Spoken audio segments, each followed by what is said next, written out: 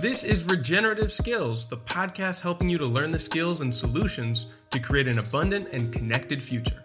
I'm your host, Oliver Gaucher. Hello and welcome back, everybody. Today I am excited to announce a completely new thread to this podcast. I've teamed up with Climate Farmers, the company that I've been working with for over a year now, that is working to scale regenerative agriculture in Europe by assisting farmers in their transition towards regenerative management of their land and their businesses. At the beginning of this year, our whole team invested a lot of time in reaching out to the people in our network all around Europe in order to learn about what their goals are, what they're struggling with, and how we can co-create solutions together. Now, one of the primary things that we found is that many of us are searching for specific connections in order to have dedicated support as challenges inevitably come up.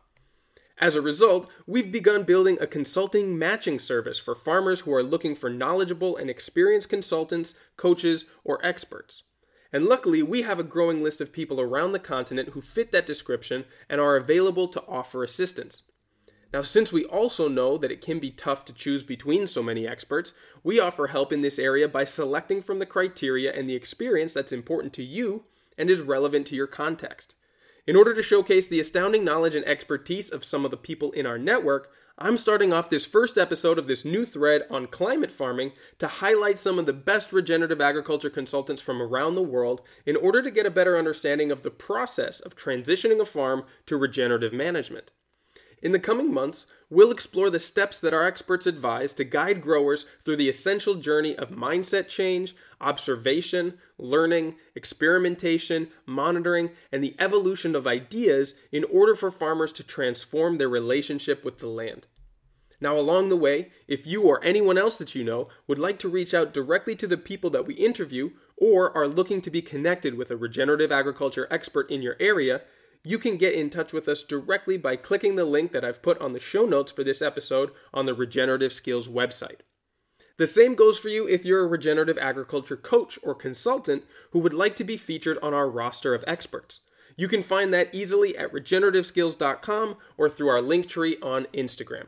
Now, with all of that said, I wanted to get this series started off with a deep dive about what it means to be an effective assistant to farmers and land managers in transition. Whether you call yourself an educator, a consultant, a coach, a mentor, or something else entirely, everyone has a different approach and has a different process. And that's why I reached out to Nicole Masters, who's now launching a program to train highly effective coaches and consultants called Create. Nicole is an agroecologist, educator, and systems thinker with nearly 20 years of extensive practical and theoretical experience in regenerative land practices. She's been communicating these methods throughout Australasia since 2003 and North America since 2013, helping to inspire and guide producers into new and innovative ways to produce food. Nicole has a deep commitment to finding win-win solutions for both the well-being of landscapes and land managers. As a seasoned soils coach, she has a proven record in supporting producers in meeting their goals. With over 1.2 million acres under her programs, Nicole excels at identifying and solving challenges through proactive management. Her passion for fostering the growth of these farming practices calls upon diverse skills in facilitation, conflict resolution, and an understanding of behavioral change and science communication. With soil as a major driver of ecosystem health, Nicole has worked closely with diverse production sectors from dairy, sheep and beef, viticulture, compost, nurseries, market gardens, racing studs, lifestyle blocks to large-scale cropping. Working with such diverse clients has fostered a broad knowledge and understanding of the challenges facing different production systems. Nicole has devised and delivered education programs for a wide range of organizations, consultants, businesses, land care, and even extension services. Now, in this kickoff on the climate farming series, Nicole and I explore some of the most important skills and knowledge to be an effective coach or consultant. We talk about the experiences that are useful to inform your work, as well as some of the softer skills that are often overlooked, but which can make all the difference when building relationships of trust with clients. We even look at the equation from the land manager's perspective and consider some of the criteria that you may want to look for when choosing a professional to work with and some of the warning signs that they might not be working from a mindset of regeneration. This interview covers a lot of ground and a lot of different considerations, including the management of a consulting service as a business and the essential data to collect when evaluating a piece of land, as well as much more. Nicole is really one of the leaders in this emerging field, and her stories and experiences are really immense. So you may want to get a notebook for this one. And so now I'll hand things over to Nicole Masters. Well, so let's start from the very beginning, Nicole. First of all, it's great to have you here. Where are you calling in from this time? Are you out on the range at the moment? I am out on the range. It's minus 17 Celsius right now. I believe that's what the temperature is. I think the real feel is more like minus 25 in Montana. Yeah, You Big get that Timber, wind chill Montana. up there.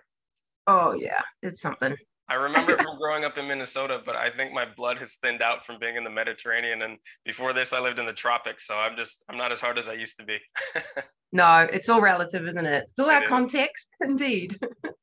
So you're still going around and helping individual land managers and farmers to transition their land, rebuild their soil, and strengthen the health of their ecological community and businesses. I mean, it's a broad job description. There's a lot that you do. And I know that you're also starting to help people to get into this line of work because we need more capacitated and experienced individuals helping others in their transition. And so I Hmm. guess the first place I'd like to start is what would you consider the description of someone who is either a consultant or a coach helping someone in this transition process? What are the essential things that you think they should be able to do? I'll just add a little proviso first, which is that the consulting and coaching that I've been doing one-on-one during COVID, I put that on the side just because it was so much of my work involves travel and it all just suddenly got really hard. And out of that was born the coaches school. So I've stepped away from really that one-on-one work to look at how do we build capacity so that we can create more of what I'm doing because it's been incredibly successful. And when we looked to hire people in regions, we found that people really didn't have the level of expertise that we require to be part of our coaching team. And so the depth that I'm looking for is people that can read landscapes, can connect from soil microbiology to soil minerals to animal health to plant health to human health. Like it's a big ask. Looking at how water's moving through a system to be able to come onto a property and really see all the different dynamics. And then the biggest part of that is the working with human element. And often people that are really good with animals aren't so great with people. And we just felt like there were these gaps that needed to be expanded outwards in order to be what we see as incredibly successful coaching, which is being able to work with people, listen to people, not come in as an expert and think that you have all the answers because every context and every individual is different and you're working at a very individual level. Yeah, and the level of training to do that, as I've started to realize as we're expanding this program, it's a big ask. It is, and I can imagine why that's difficult to find people who are up to the level that you would like to incorporate into your team because it involves wearing so many hats, not all of which are conducive to the skill set of anybody who excels in any given one of them. Where do you find some of the biggest gaps in competencies that you really look for to set people apart and join your team? People that have really done their own self-development work, because I Mm. find if you have not transformed your own trauma, you bring that into every conversation with everybody. And so it's being able to see your own patterns actually helps you to work with other people's patterns. And that's some of the biggest work and it's some of the hardest stuff. And it's a lifetime process. You know, you never kind of go, oh yeah, I've done personal development, tick that box. You know, it's an everyday, all day working process. And I think for the students of our current program, that's been their biggest breakthroughs and transformations is realizing all these layers of work to be done to transform so that we can be a space that really invites curiosity and adaptiveness and resilience instead of being a space of disempowering potential clients. Because if you think, I know if you engage with all of the different dynamics that someone's working with, then they're not going to be successful. You know, one of the classes that we teach is what we call the ecology of money.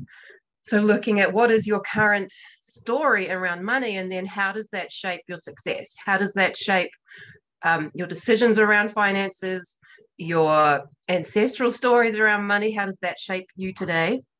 because there's a lot of stories maybe around struggle, around, I've met people that feel shame around money, or people that think money is greed. No, money doesn't mean any of that. It's a transaction for, here's something that I'm offering you. In this case, it's an opportunity, and here's a financial transaction. And we just make it mean all this other stuff that it doesn't mean.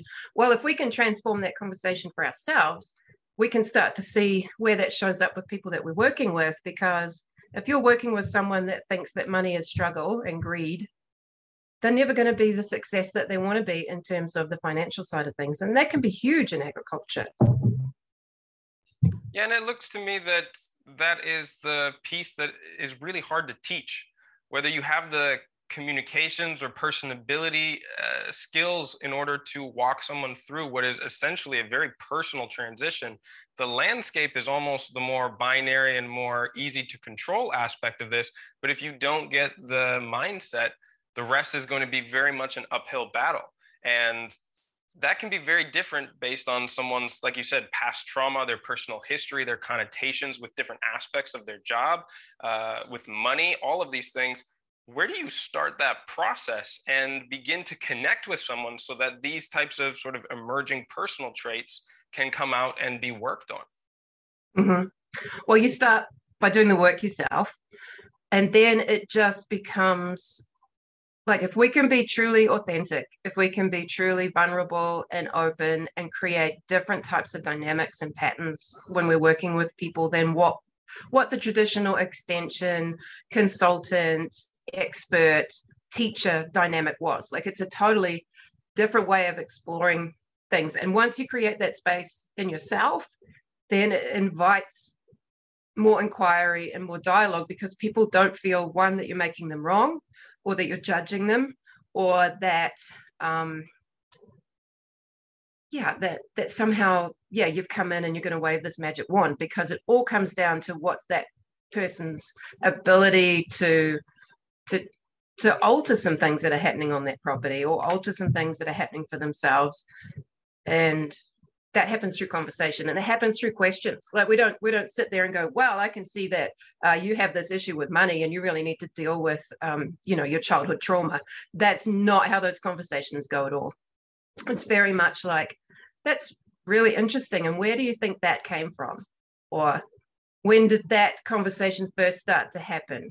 Or what is your experience with money? And money has become this conversation that people are really uncomfortable even talking about, but it's a big limitation, right? The amount of debt that's happening in agriculture is just phenomenal. And so I'll often share my own personal story of, I spent 18 months working on this conversation of why was it that I could never get out of debt? Why was it that no matter what, I was always struggling, always had credit card debt, couldn't really achieve what I wanted to achieve.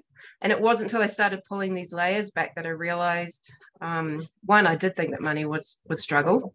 And then I had to work really, really hard in order to achieve financial freedom, which is my goal. Like, I don't want to be a multi-billionaire and go to Mars. That's not my goal at all. But what I saw out of all of it was that I was actually waiting for somebody to bail me out. Like, I've had that experience in my teens and early 20s of getting in trouble, and my dad would save me.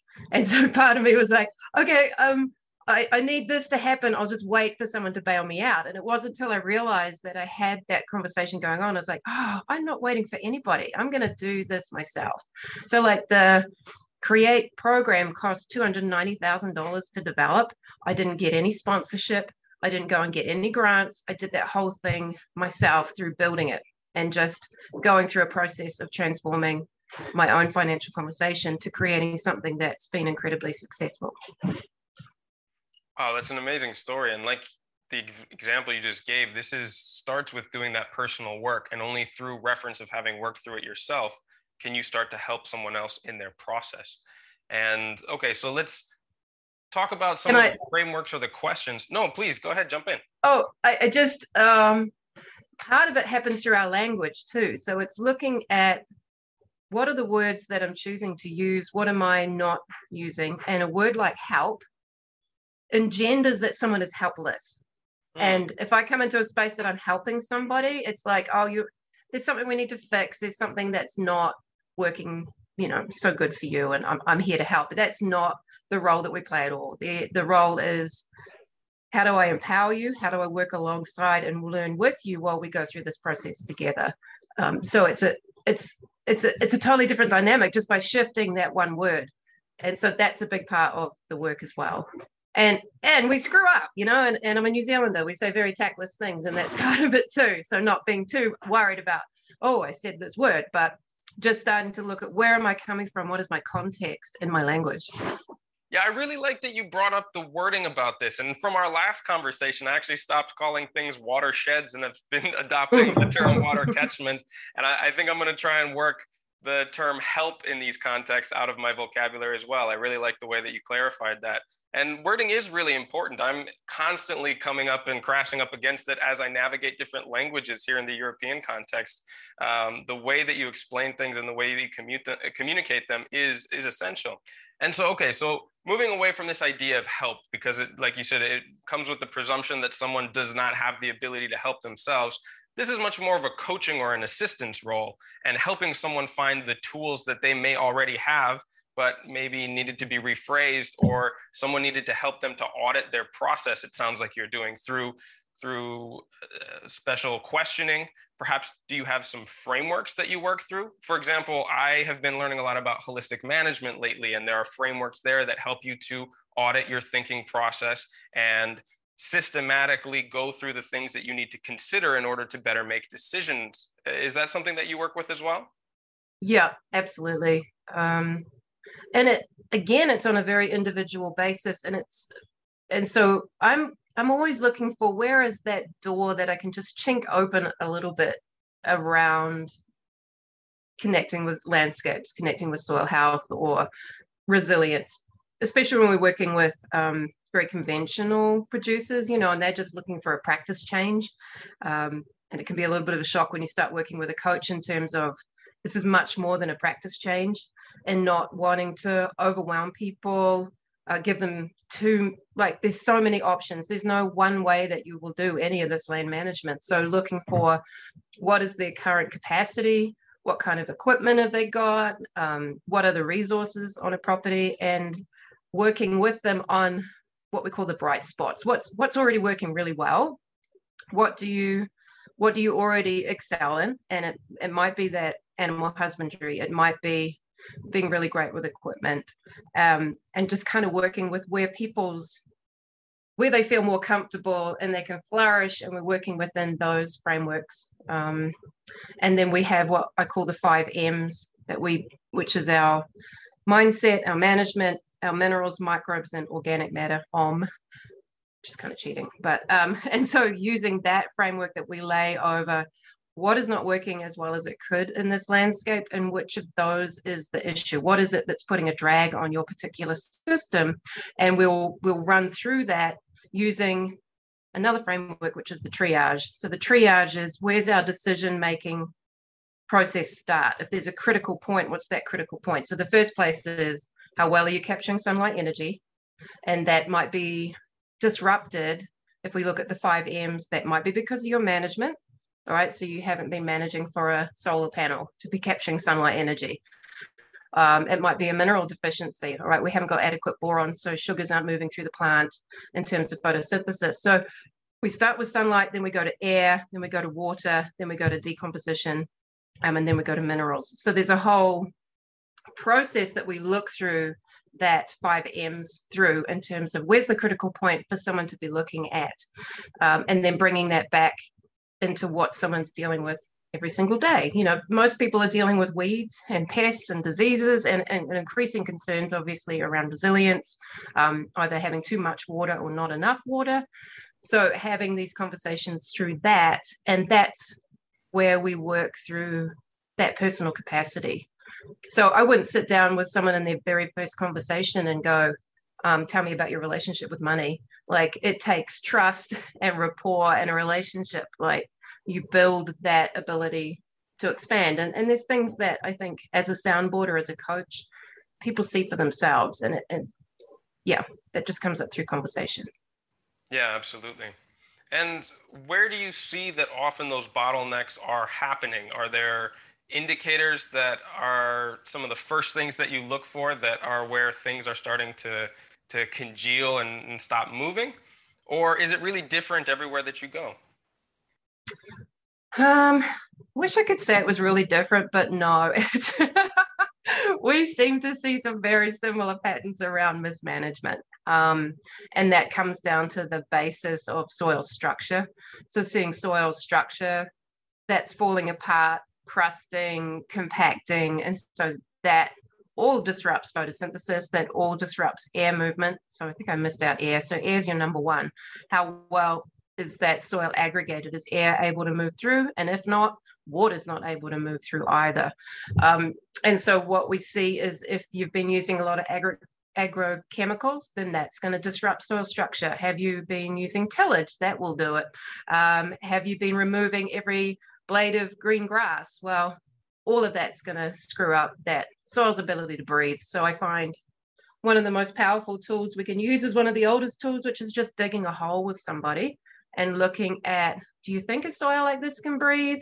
Do you think water can move into this? We'll do an infiltration test as well. But looking in the field and then looking somewhere that hasn't been disturbed, making sure we're on the same soil type, but measuring something, say, underneath a fence line, and that could be the door chinking open that I was talking about, that aha of like, was this me? Yes, this was you. Yeah, so I find those visual tools, particularly obviously for producers, very visual people, that can make a huge difference. And all the things that you just mentioned of just going in and digging a hole and doing some tactile testing, they all seem very simple, but you have an academic background in soil science and years of experience going out and seeing this in so many different places. Is this something that takes a really long time to learn and develop? Or is this something that you've seen people be able to pick up really quickly, even without all that experience and academic background? It's kind of fun. They did a study in California asking people to smell soil. And they had people in the cities, they had people with no agricultural experience or gardening experience. And they lined up the soils from really nasty, bad soil to beautiful aggregated soil. And everybody could tell the difference between bad, good, and ugly. Like people are able to distinguish that just with our nose, even if you've never been out in agriculture, which I love that. But one thing that we've developed is called the Regen platform, and we did that with Soil Mentor in the UK with Abby Rose, and I love the program. And what we did when I came to her originally, we had a consultant level app that we were using just for our team that had like probably 100 different metrics. And we were like, can we put this into an app and we'll make it available to farmers? And the farmers were like, whoa, that's just so overwhelming and unusable. And I'm like, oh, come on, it's brilliant. Don't you want to know all this? But actually not. So we distilled it down to what we would say, these are the 10 regen indicators. If we had to choose just 10, and often they all interrelate and correlate with each other anyway, but not only do we give people the measures, we also described how to do it. We describe what it means. And then we get into what could be the factors that are causing this, and then what could be the possible actions you could take. So there's no other app like that available in the world right now. We're really excited about it. And the idea really was to make this much more accessible so that, within half an hour, you could feel like you've got competency around reading your own soil. So that's really cool. So go and check that out.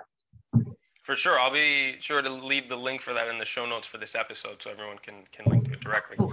What are some of the other key skills and observational experience or knowledge that is really essential to being effective in this career?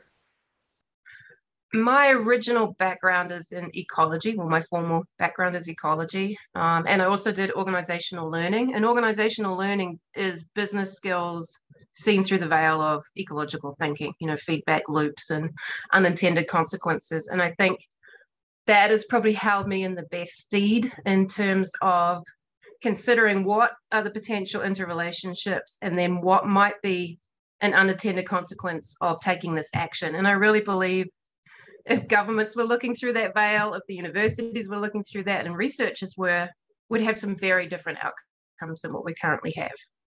Yeah, thinking there's so many.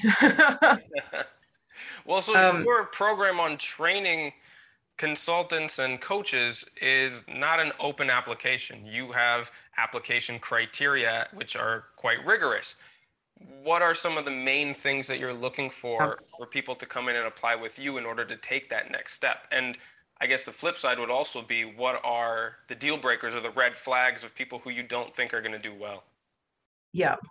The red flags that kind of come to mind immediately are people that they allow their ego to walk through the door first. We talk about that. We've turned down some really, really deserving agronomists who have all the technical and the experience that's required, but they're not coachable, and they are very much in that expert, it's almost like a colonizing control mindset. And that's the piece that is the hardest to shift in some people. And also, if those people were to get into the course, they can be some of your best advocates if they shift that mindset.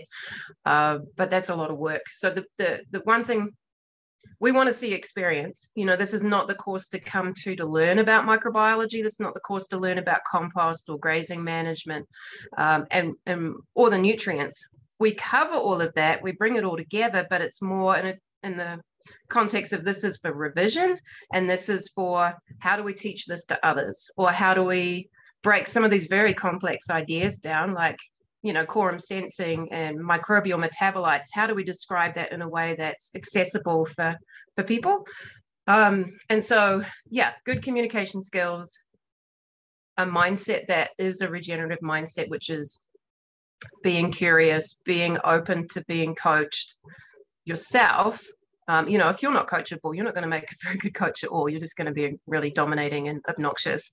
But obviously, a background in regenerative agriculture or organic production, or, we want at least 3 years of that, so that it's not just people coming from an academic space as well. So even if people have, maybe they've gone through academia, they're already consulting, and maybe their own experiences, maybe they've got a little lifestyle block or a garden, but just as long as their hands are in the ground a bit. So yeah, and it's on a sliding scale. So if someone came to us, they don't have any academic background, but they have incredible observation skills and that willingness to learn and have been working on landscapes, then yeah, they're probably likely to get in.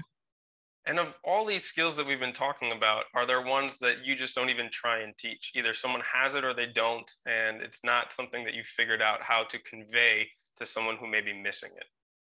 Yeah, I think that piece very much comes down to that mindset again.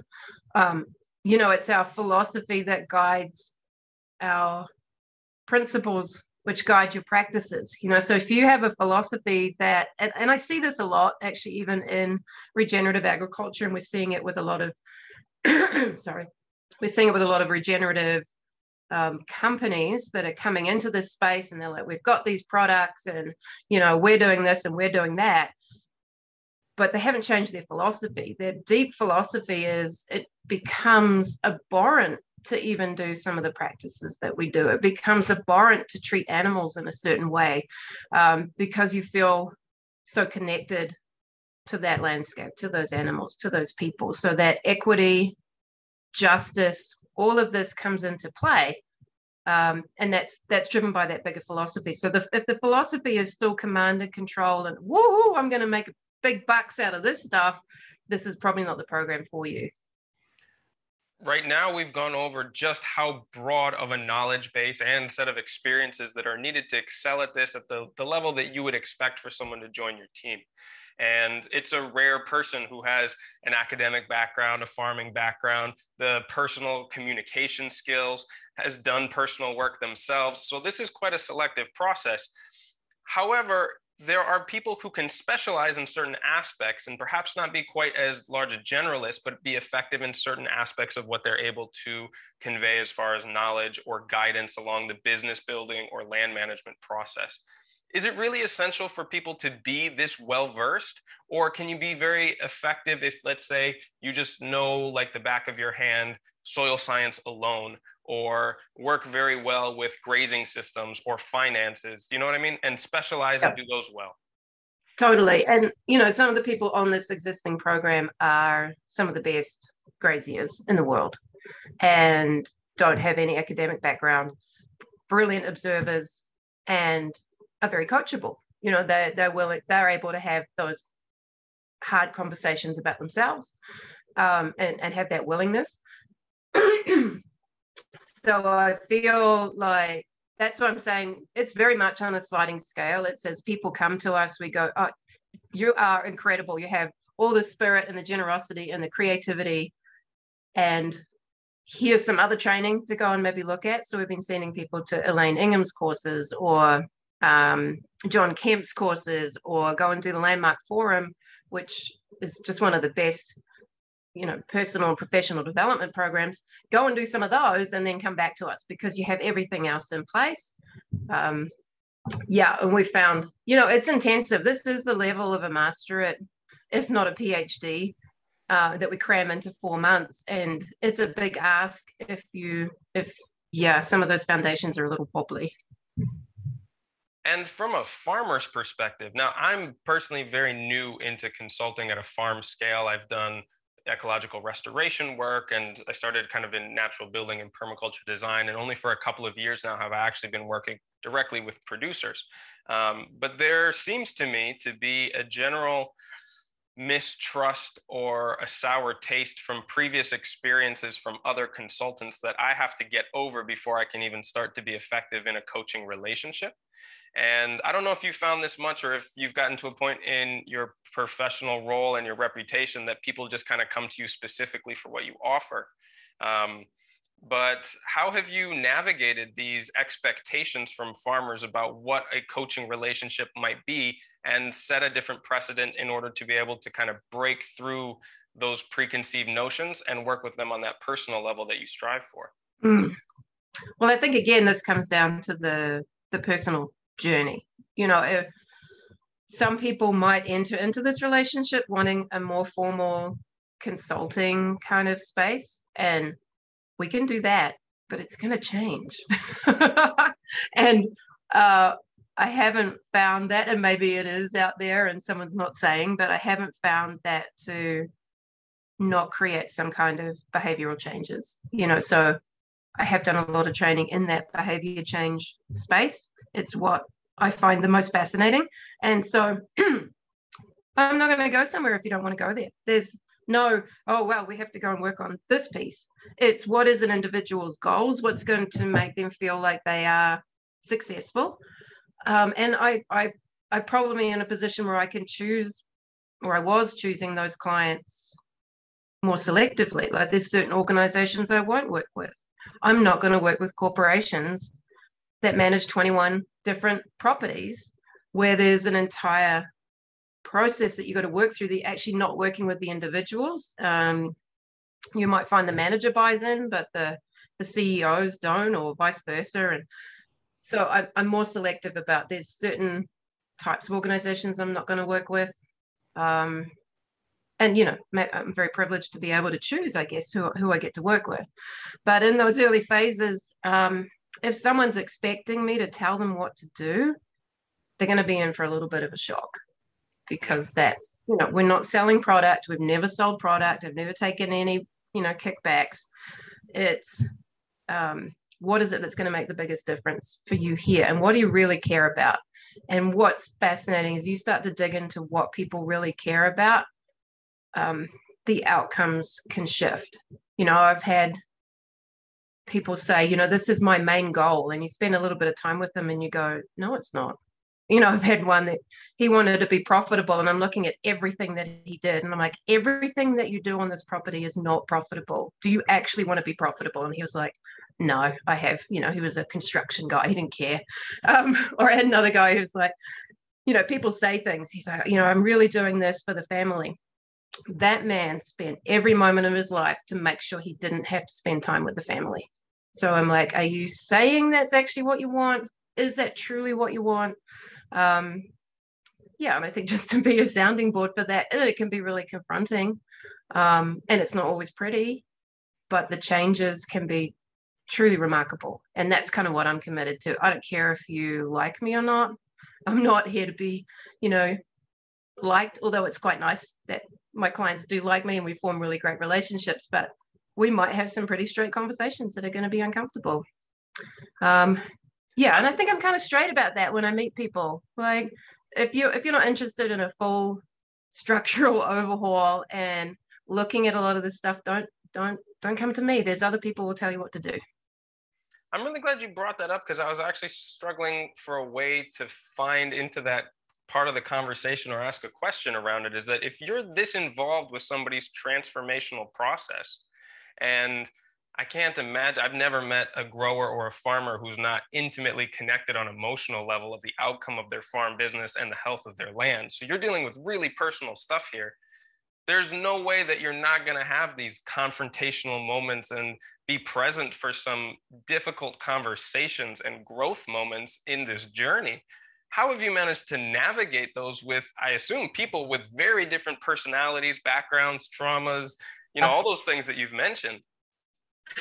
Yeah, and sometimes, I can feel really uncomfortable. I have at times felt kind of ill or not slept very well. And what I've discovered, probably 99.9% of the time, what happened, what was said was perfect. And I've just got to be okay sometimes with that discomfort. I had a client once that he said to me, every time I talk to you, I get a headache. I was like, oh, great, thanks. And then he said, well, I'm too old to learn this. And I said to him, well, you're my age, buddy. So no, you're not too old to learn this.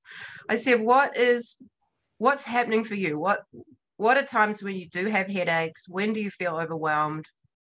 What came out after I stayed with him for a couple of days is on the second day, he said, I drink too much.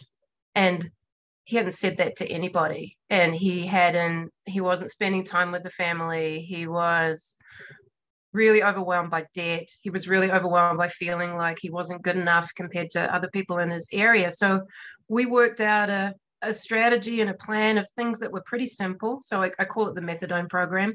What are some of the simple steps that you could take that starts to shift someone from feeling totally overwhelmed and disempowered? Because if you talk to most cropping guys, that's the situation that they're in right now. And then just find these little bright spots, these things that mean you're not having to overhaul the whole system. You don't have to change your equipment. You don't have to bring in livestock. You don't have to do all of these things that is the dogma. Sorry, I don't know what I got a frog. What we're looking for is what is just something that's going to get you out of bed today, and that's the basic place that we're in. I'm not a psychotherapist, and we don't need to be in that role. It's just that starting to reflect this so people see it for themselves. And when he said, I think I drink too much, I didn't say anything. I didn't have to say anything. And from what I've heard, that was 3 years ago. He hasn't drunk since that day. And it wasn't because I said to him, oh, you've got a drinking problem. He confronted the fact that he'd been hiding from his family and using alcohol as a way to do that. And the alcohol was what was giving him headaches. It wasn't me. Thanks, buddy. And so, yeah, I think it's an honor to be able to be present to some of those conversations. And it's all because I analyze myself all the time, obviously, too. If I'm analyzing people around me, it's that being able to create that clear space of non-judgment. I spend a lot of time, or I have, living in people's houses, and I might spend a week or two with people. I do that because the veils come down. They can't pretend to be nice for 2 weeks. They can't pretend to talk nicely to their kids. At some point, they're going to tell their kids to shut up. Like that stuff starts to come out. The patterns start to come out. And it's really been that privilege of being able to stay with people and get to know people more deeply that they feel like it's safe to say some of these things. And we've spent a lot of time now talking about these internal problems, these struggles that growers go through, and pretty much everyone does, but this is a perspective that we're taking here. But there are also a lot of external challenges which are really out of their control. And things are changing rapidly right now. I can think especially from the European context, how much the cost of fertilizers and fuel are starting to go up because of the Ukrainian conflict. And people are facing, a couple of months ahead, potentially a huge collapse in the financial projections of their business models for this year because of how much things have changed. And I struggle to tell them that there's something really that they can do in the short term that's going to change any of this or make it feasible. Do you have much experience with confronting these externalities that are really out of your control and still being able to offer some glimmer of hope? Oh, I personally think this is the best thing that's ever happened to agriculture. I just think this is phenomenal, because out of things like this comes innovation. You think in 1991, New Zealand removed all farming subsidies. And what came out of that was incredible innovation. New Zealanders, when you deal with a lot of New Zealand farmers, they're business people. They can't afford not to be. So many of our systems are artificially propped up.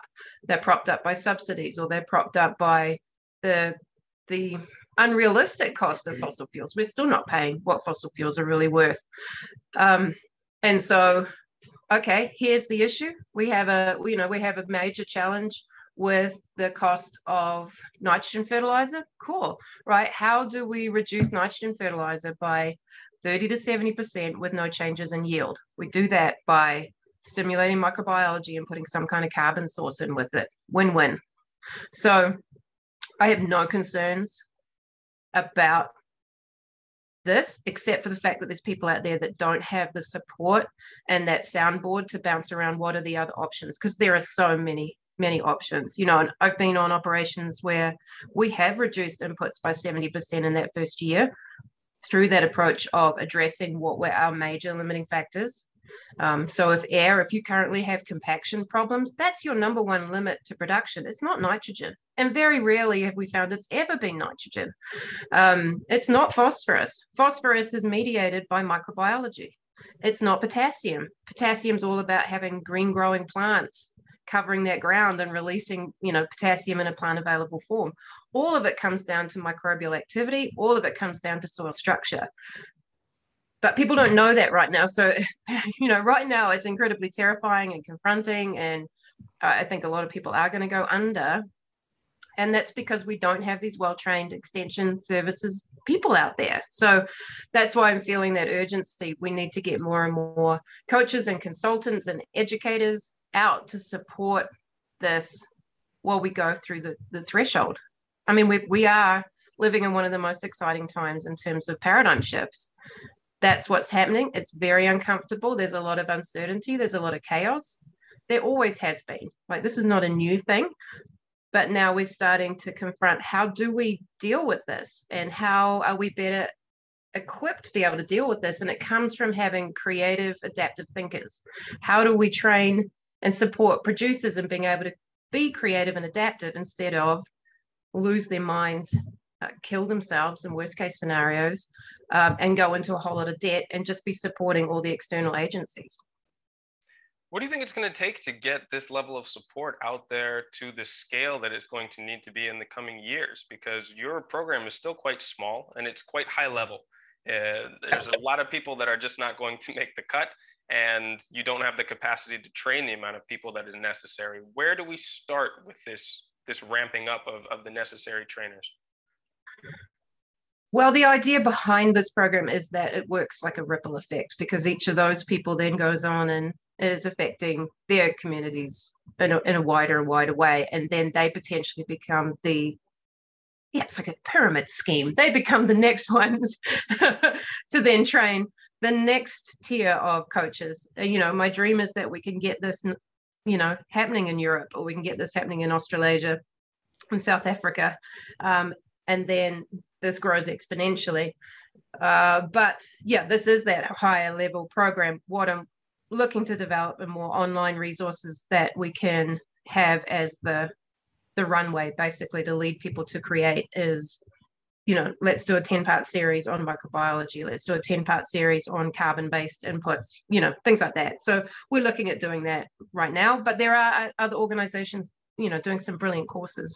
And I think the online stuff is how we can reach kind of more and more people, and things like podcasts, just getting in conversation.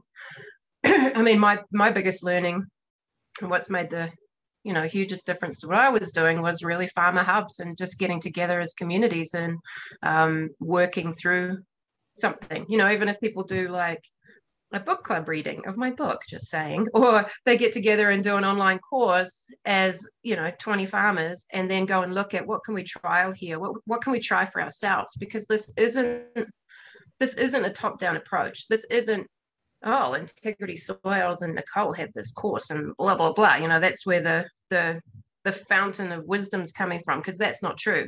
It's about how do we empower each other at a community level, start to do some of this professional or personal development for ourselves, and work through this as a community-driven initiative. I don't think this is going to come from some great big government subsidies. Do you see any hope of this type of a curriculum and this level of information being adopted by academia anytime soon? Because they seem to be catching up with this, and there are certainly some academics that are really pushing the soil sciences and other things that have been marginalized for a long time. They're finally starting to receive some of the attention necessary. But at the same time, it doesn't seem to be where the best information and the change on the farm level is coming from either. Where's that disconnect? No.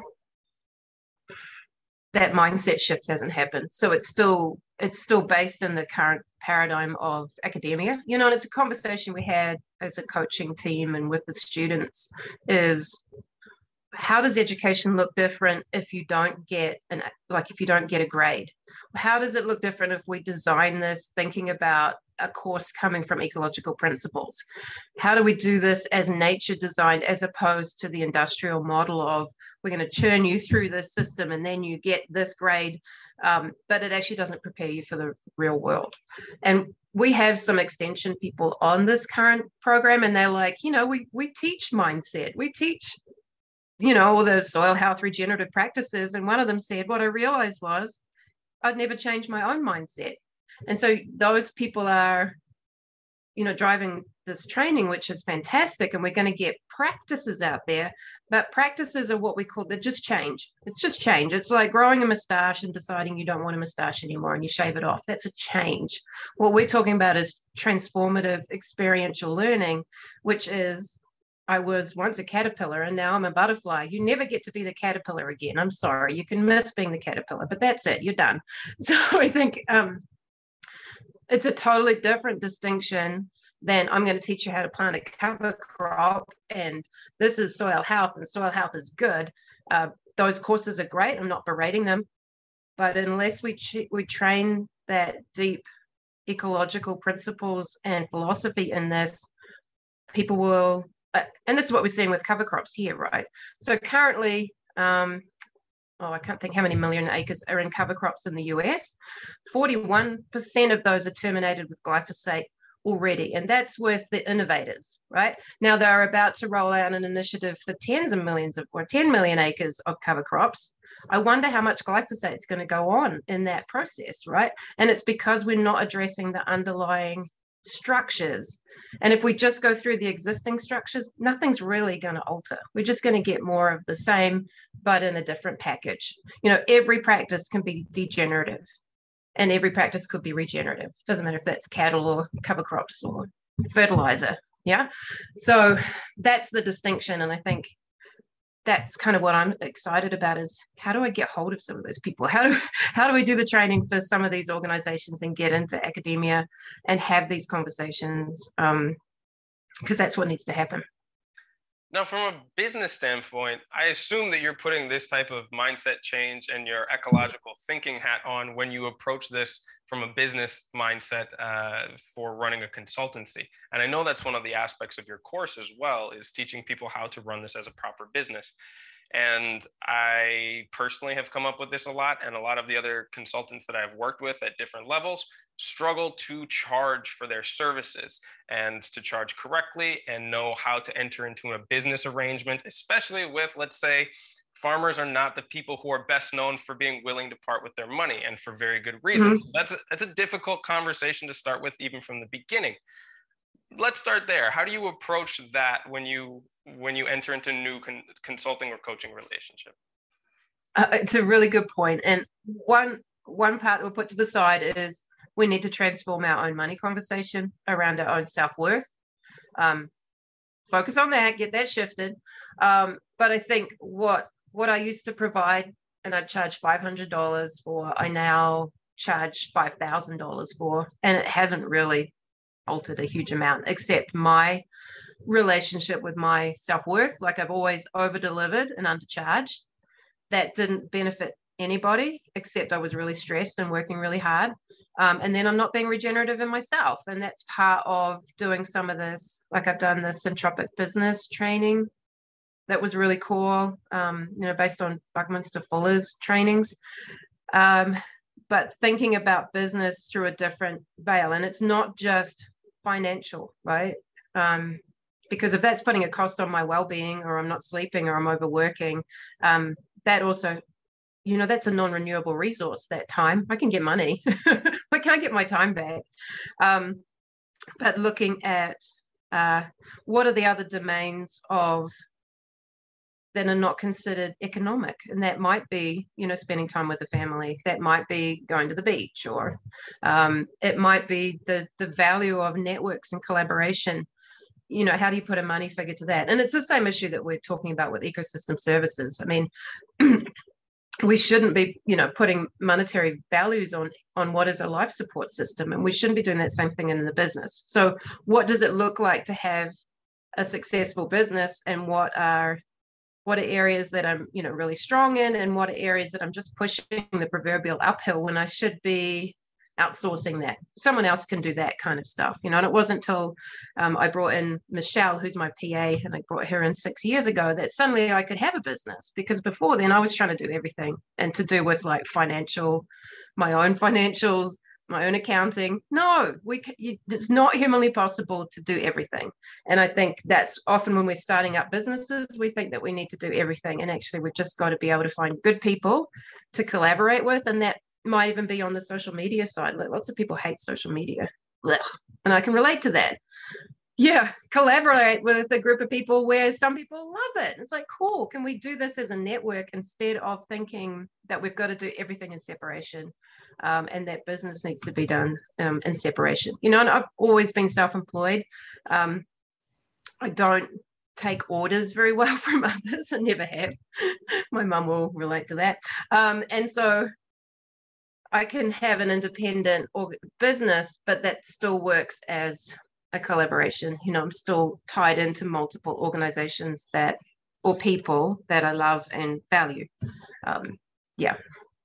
And I think that really plays into what you were talking earlier about building community through this. It's not always just around the land and the things that we produce off of it. It's the professional services that go along with the support that helps the land managers, because increasingly those businesses are extremely integrated. To be a successful farmer now is to be an entrepreneur, a mechanic. There's so many different hats that you have to wear to run a successful farm business. And to be able to support others who do some of those things better than you, who like doing them more than you, is not taking away personal power. It's expanding your capacity through collaboration. And to hear that applied to consulting or to any of these other professional services, not only is it better for you and your independent work, but it offers a way from others who perhaps didn't see a direct way to put their talents and their training into service for this concept of regeneration. Everybody thinks they have to go and grow a garden or manage animals or, take care of a landscape, but there are so many support services that are needed in that equation as well. Yeah, absolutely. And I think this comes down to your context as well. So one of the things that's the foundation of the Centropic business planning is, what is your evolutionary purpose? What gets you up in the morning? What's your why? What really makes your heart sing? And does this particular action align with that? So me doing an accounting software package does not align with my purpose. Like, it's a distraction. And I meet producers that want to be like the Joel Salatins of the world. And, what he's doing is extraordinary. He is extraordinary. But you're going to burn out.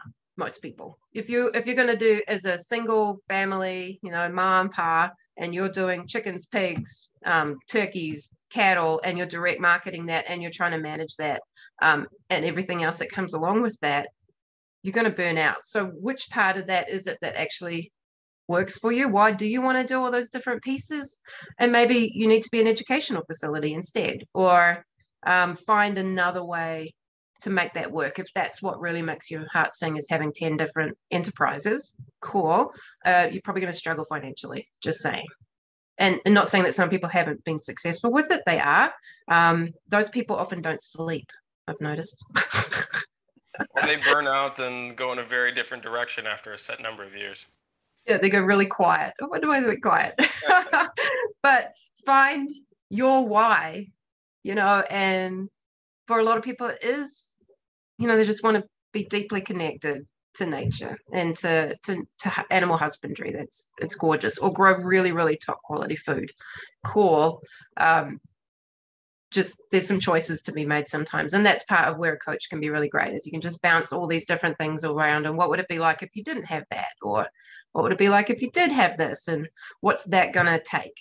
And just having a reality check, I think, is really important. And it's the same when we're consulting. What is the reality check? I was very lucky in my first 10 years is that I got a really great contract, a worm farming contract that basically supported me with a full-time income, and it was a part-time job. And so I could go and spend most of my time researching. I love research. And so I'm just researching. And I feel very, very lucky that I got that opportunity. And I feel like more of us need those kind of opportunities. Or there is a lot of angel investment. There's a lot of internships out there right now. If I could take some of those internships now that, it's too hard once you got your business going, but there's some brilliant places to just go and learn from and immerse yourself and swim in it and figure out what is it that actually you really enjoy. Do you just want to grow mushrooms? Cool, do that. But yeah, I think that would be my advice if I could go back in time. Well, I really like your example of having that little side gig that enabled you to do some of the other things that you're even more passionate about. I've done that a few times in the past, and I've got friends who are currently doing it. I know one actually who I just came to visit here in Portugal, and he's running a fermented food business with his partner so that he could take 2 years off and write the book all about Portuguese plants that he's always wanted to write, And there was never going to be any financial incentive in that, but he found a way to make it work, and he's living his best life because of it. Yeah, and we don't always do something because it's a financial return. Like, I didn't write the book that I wrote because I thought it would be a financial return. It has been, which has been a huge surprise. And don't believe the hype that if you write a book, you're not going to make, like, I could actually, make a living off just the book, which is amazing to me. And wasn't what I thought it would do. But that took 2 years of just having to do a few gigs on the side so I could focus on doing that. And I think we have a society that values things like being really busy or like self-sacrifice and like just all of these really negative, I think, views, when book writing for me was just an absolute pleasure. Like, it wasn't stressful. I stayed on different ranches, had these beautiful views. It was sublime. And in lots of ways, I missed that process. I'm going to do it again because I'm just going to check out of all of society and go and write. And, I highly recommend it. It was so fun. And sometimes you need those changes of practice or of time spent in order to make the next step in the evolution of your career, your personal journey, whatever it might be. Like, we're not machines. We can't just continue down one path and hope that it's going to bring us everything that we might be able to grow into. We're never going to reach our full potential if we kind of limit ourselves in that way. Yeah. And be okay with that. I think sometimes we are going to work our asses off. Very few people get to where they get to without working pretty hard. But like, I still really value sleep. I will never compromise on sleep. It is a non-negotiable. So, I'm not going to work through the night for anything. And I think that's part of what keeps me really healthy, is not doing things like that. Like, making sure that I am not compromising my health, because I have all sorts of autoimmune issues, so I don't mess with it.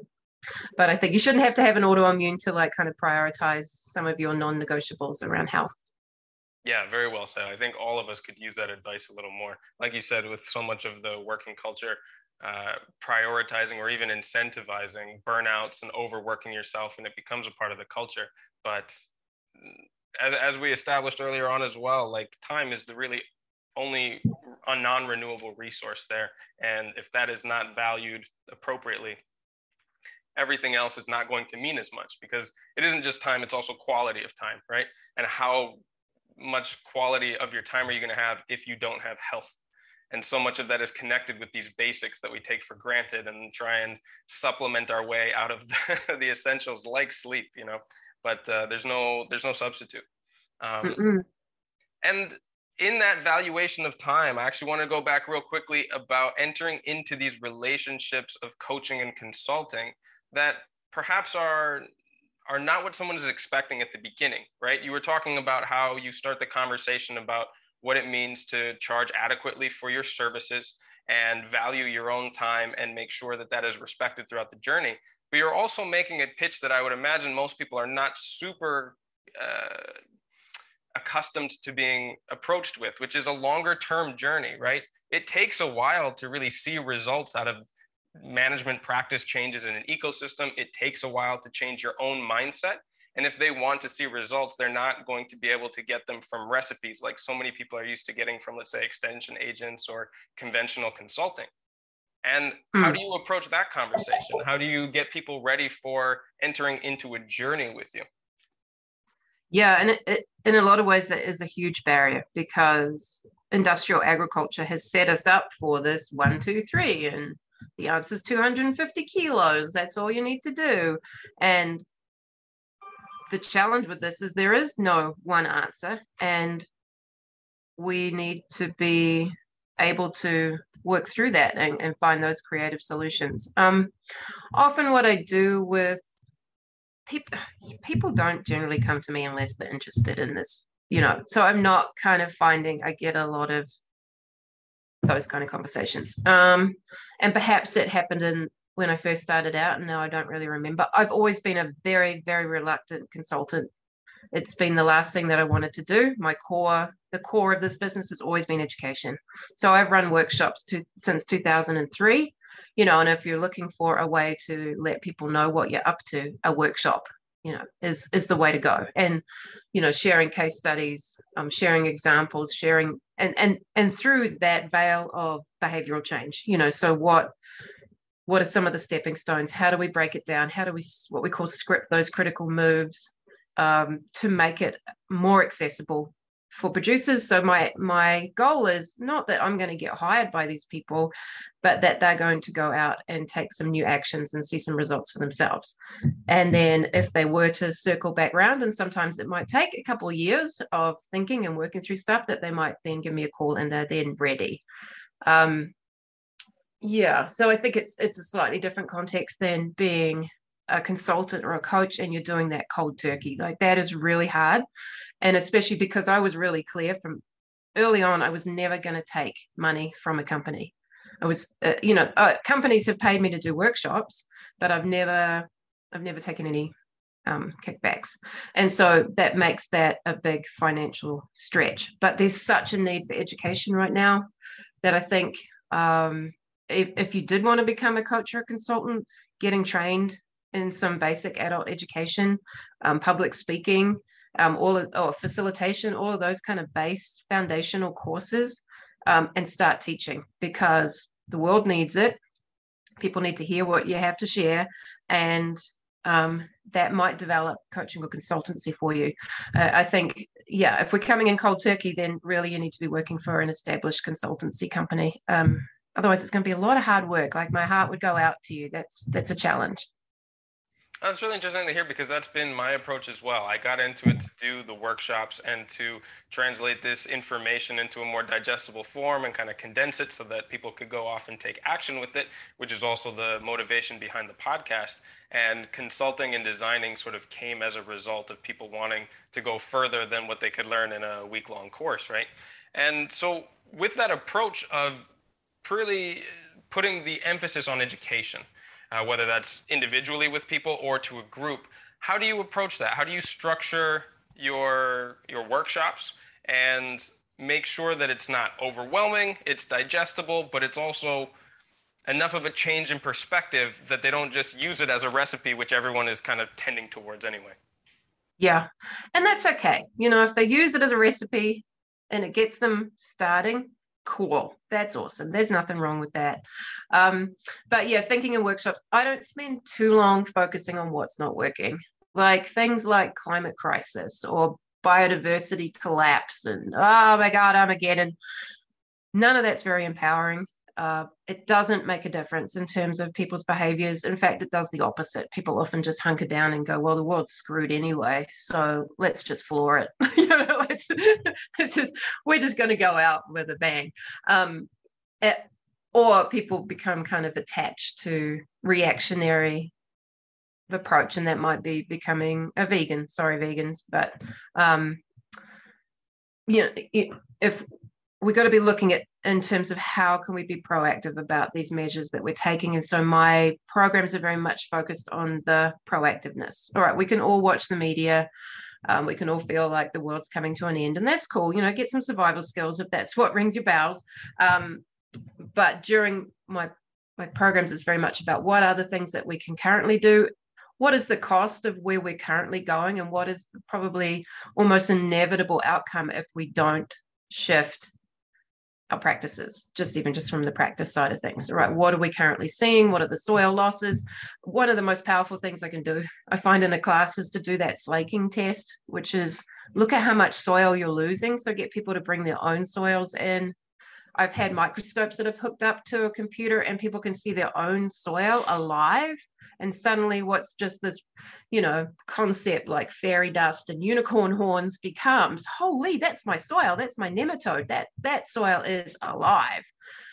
So I'm always looking for games, keeping people slightly uncomfortable. Like maybe I'm a masochist.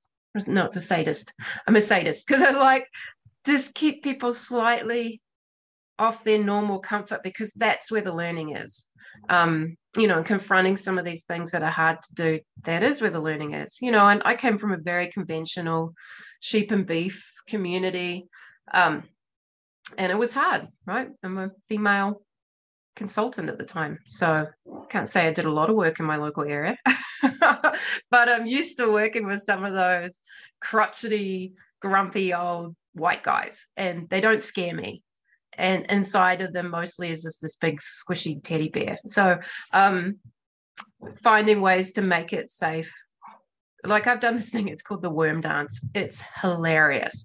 So you get people, like a group of 6 people, shoulder to shoulder with their big gumboots, and we stamp the ground. And then I have on my phone like this song that sounds like an Egyptian snake charmer, and we play the song and these guys stamp their boots. You want to watch a bunch of grown men get down on the ground and squeal like little girls as they watch these worms come out of the ground. Like worms will eject straight up. It's so cool.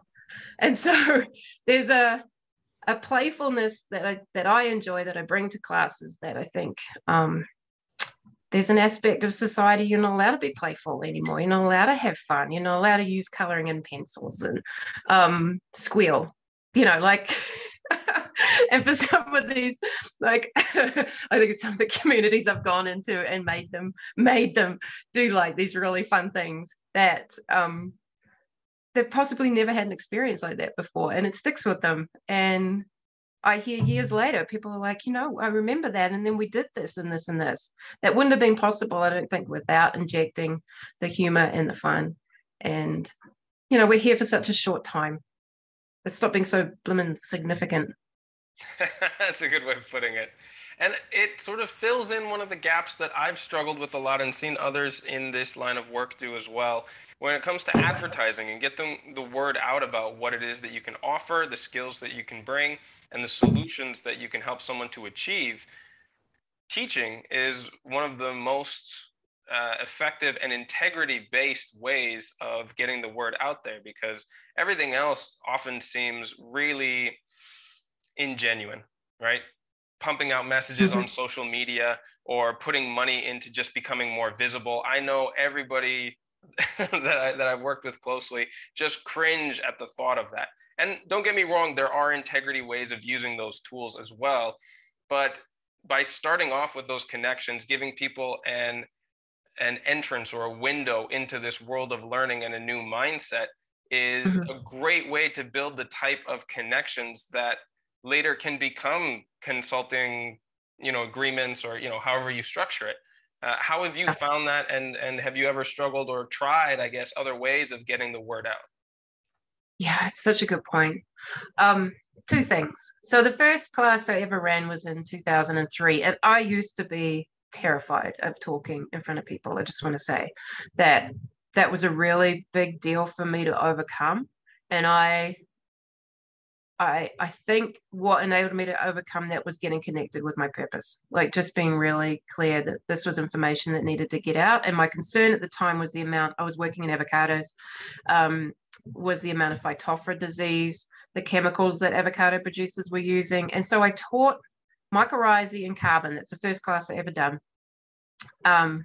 I didn't know a huge amount about mycorrhizae and carbon, but I knew more than what the avocado growers that I was, surrounded by knew. So I didn't have to be, hey, I'm the huge expert in this. It was more, this is really interesting. This is something that I've come across. I think it would be of real value and save you guys a whole lot of money. And it was gonna felt like I was gonna vomit for the whole time. But I think if you feel disingenuous or a lack of integrity, or you're feeling ill around marketing side of things, don't do that, because people that watch or listen or read that or see some of the reels on Instagram, stop it. Stop with the dancing dog and the voiceovers. That's not who you are, and it just comes across as weird. Just stop it. Share your own voice. There is some funny things out there for sure, but just get back to who are you, and what is it that's unique about what you have to offer. And I'm not very good on social media. Like, I love talking, I love doing workshops, but there's something about like being, I don't know, it's not my thing. And we've never really spent a lot on advertising. I self-published that book, and really it was just the mycelial networks. So trust in that process. If you are in flow and you are working through that works progress process, that is what the world needs right now. Success is coming if you're coming from an authentic space. If you are coming at this because it is the next best ticket, you're not going to be successful. I'm sorry. You're going to fall on your face somewhere down the line. This is not the next big thing. I'm going to be an entrepreneur and work in Silicon Valley and work once and retire, like, no. So yeah, find your groove. And for some people, it might be dancing with your dog on Instagram. Cool. Yeah, for sure. Now, I want to switch gears one more time here and start to look at this equation from the perspective of a grower or a farmer who is looking for support as they're entering into a new phase and trying to change the trajectory of the health of their land and their businesses. And like we talked about earlier, a lot of them have become soured on relationships with consultants because of past experience and the lack of results. But there are ways that I've found that they can evaluate the efficacy and the competence of the people that are offering services in their area. What would you say are some of the things that you would look for as, absolutely essential, or red flags that you shouldn't enter into that agreement when looking at it from the other side of the equation? Well, I'd be interested to hear what the things are for you. For me, I want to go and talk to the people that they're working with, right? So if you're looking at engaging a consultant, then ask them, who are some people in my local area? Is there someone I can go and talk to? Make sure that they don't have commercial interests with each other. This is what I find a lot. Is that actually that client might actually be a shareholder in their company. So you should need to ask that. And I don't know, get in conversation and just see, is this someone who's going to expand you, or is this someone who's just got the answer? Yeah. But what do you feel? So first of all, I always recommend to people that they get very clear about what they're going to a consultant for. I think getting that clear for yourself as to, like, what are the results that you want from coaching or from advice is really important, because it's going to determine whether you're going into a long-term relationship where you want just someone to solve a problem for you. And also be very clear about the communication of where you're currently at, right? I've gone into some of these consultancies, and I feel like I have struggled to charge for the initial consultations, because we spend all of the time where the person is just unable to give me the information where I can even understand what the problem is.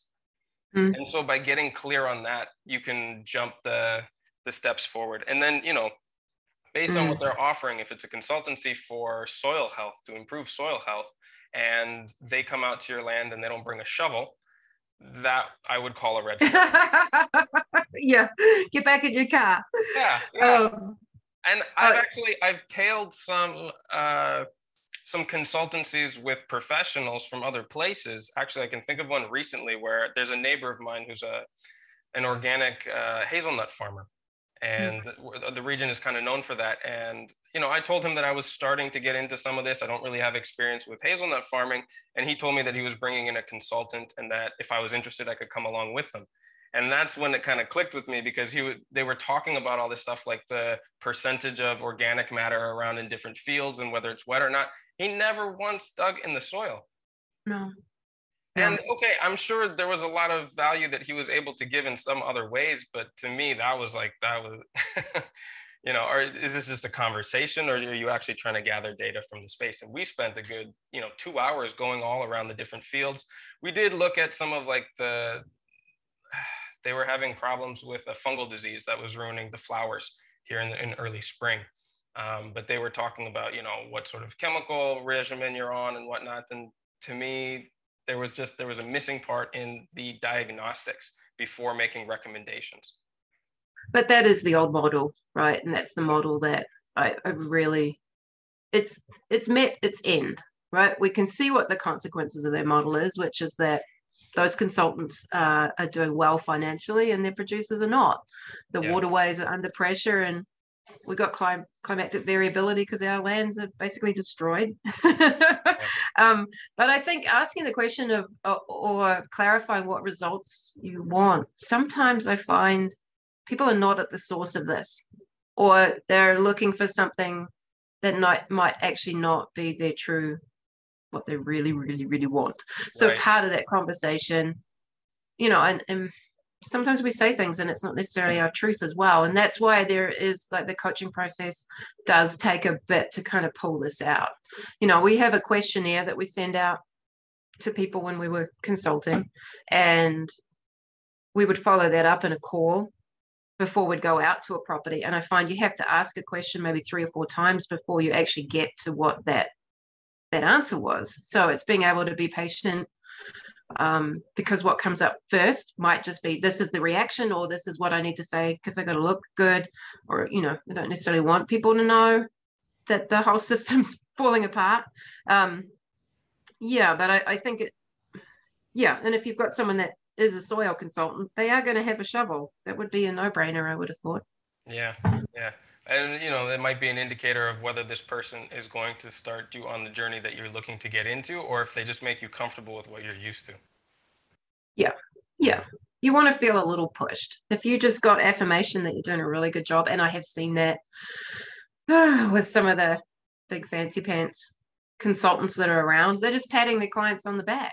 Oh, you're doing such a great job. No, that's if you want that, that's cool. I wouldn't be paying big bucks for that. That's great that they make you feel good. And then I feel really bad because they kind of come along and burst their bubbles and go, seriously, you've been working with this guy for 30 years and this is the outcome. My goal is that you're not going to need us. Like, that's kind of how we come at this, that this is a process where within 2 or 3 years, you're not going to require our services, because we've, deepened that ability to observe for yourself and ask those questions for yourself, so that you're not looking for an external source. And we're always learning. So I feel like we're always offering something different if people want to kind of stay on the journey with us. But it's our ability to observe and to see and ask questions. Keep asking those why questions, Yeah, see, that was the last one I was going to mention of like the criteria I would tell a farmer to go into is if the other person has an exit strategy, because Mhm. otherwise they may just be, you know, throwing the hook out there to get you on an infinite pay loop, you know. And if they're doing their job very well, obviously there are some exceptions to this. There are certain journeys where you're going to need assistance along the way. Let's say they're a financial manager and you have no ambition of being your own financial manager, right? Mhm. But if you're really working with someone who has a priority on setting a new mindset, potentially they're getting you on a track where you are no longer dependent on regular assistance, and maybe they check in once in a while. And so, yeah, that's another one that I found. And then that was definitely the case of back when I was working in natural building and stuff too.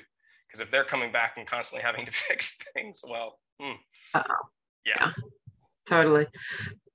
Okay, well then, so as we kind of start to wrap this up, what advice would you give people who are passionate about regenerative agriculture? Like you said, you know, it's a bit of a fad right now, but there are a lot of people who have a genuine interest in seeing our food systems change, and for land managers to assist them on a journey to get the ecosystem processes back on track and moving in a different trajectory, who are genuine about seeing this through in the long run. What are some of the steps, the skills, the places to start to get you on this journey as well?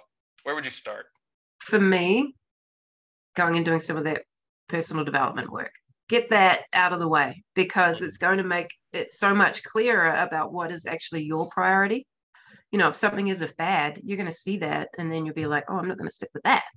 But actually, I want to restore ecosystem services.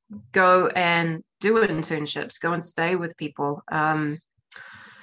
I certainly have valued, I think, every single piece of education that I've ever done, you know, from ecology to soil science to microbiology to education, organizational learning. So it's really, where do you, what would be your dream? You know, is it, if you want to get into education or facilitation, two very different roles, but take a look at that. If you're wanting to be the producer that makes the most extraordinary food in the world, go and find those people and stay with them and learn from people that are in it.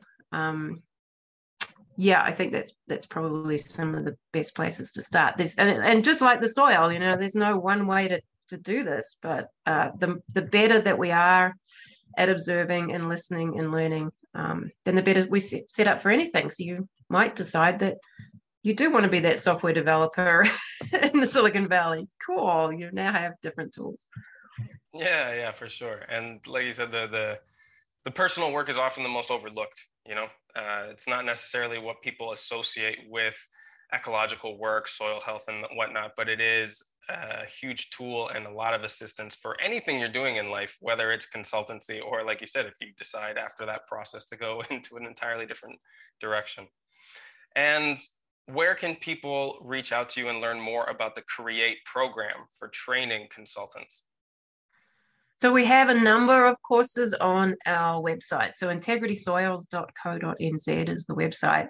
But we have some foundational soil courses, online courses, as well as Create. And then there's a whole page on Create, so you can get a sense of what does the program offer and what is some of the criteria. There are some people coming over from the UK for this one. It is Create. You need to be able to come to 2 of the classes in person, so you do need to get to the US. But I feel like there is a little bit of urgency perhaps to get some Europeans over twice, so that, yeah, potentially they could be coaches on the next one we do in Europe, which would be amazing. Do you have dates or a thought for when that might be or where it might be? No, just waiting to see when COVID restrictions lift. I'm not traveling in a segregated world. So until that settles down. Yeah, yeah. Mm. Well, please So keep us yeah, posted. I'm sure there's a lot of people in our network who would jump at that. yeah, that would be amazing. Thank you. And so you mentioned too that you're hoping to write a book again someday. So just before you go, what would that book be about? Is it on the horizon at all? It's on the horizon. Got a couple of chapters already kind of planned in my head.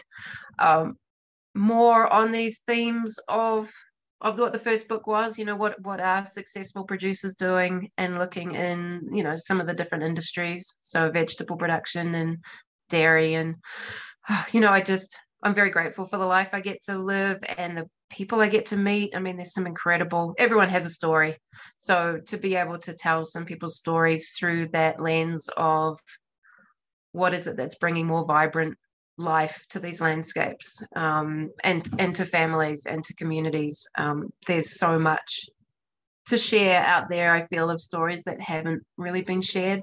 And, you can read a book and it might be about, I don't know, squirrel farming or forestry, and it doesn't really matter what that sector is. It's the pieces that resonate with ourselves, I guess, that I can take a piece of that and a piece of that, even though there's probably going to be a lot of US, just because I haven't left the country for 2.5 years.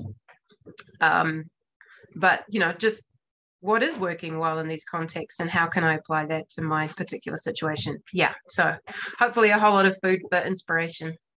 Oh, that's super exciting. Please keep in touch as that moves forward. I would love to see how this progresses. Yeah, me too. It's probably a few years down the track, but yeah, all good things. Something to look forward to for sure. Well, thank you so much for taking the time, Nicole. It was a real pleasure catching up with you again. I wish you all the best over there. No worries, Oliver. Thank you so much for having me. And yeah, for the people that are looking to step into this space, just do it. You can't do anything worse than what's currently being done in the consultancy space and in industrial agriculture. So just do it. Thanks once again to Nicole Masters. I'll be posting all of the links that she mentioned on the show notes for this episode on the website, where you can also find all the previous episodes from the last 5 seasons for free. Now, before we wrap this up, remember that you can now contact us at Climate Farmers directly to be matched with an expert in regenerative agriculture in order to assist you in your journey towards regenerative management of your land and farm business. Just click the link on the show notes for this episode on the website, and you'll be connected with one of our representatives who will help you to evaluate your unique needs and your context in order to match you with a professional who will help you break through to the next level. You can also learn more about our work and our growing list of services for farmers in Europe at climatefarmers.org. And if you like this new thread focused on regenerative farming and the consultants who assist in the transition process, keep an eye out for these episodes, which will be coming out every second Wednesday. Now that's our show for this week. As always, don't forget to keep taking those little steps every day towards a regenerative future, and Climate Farmers and I will be right by your side along the way.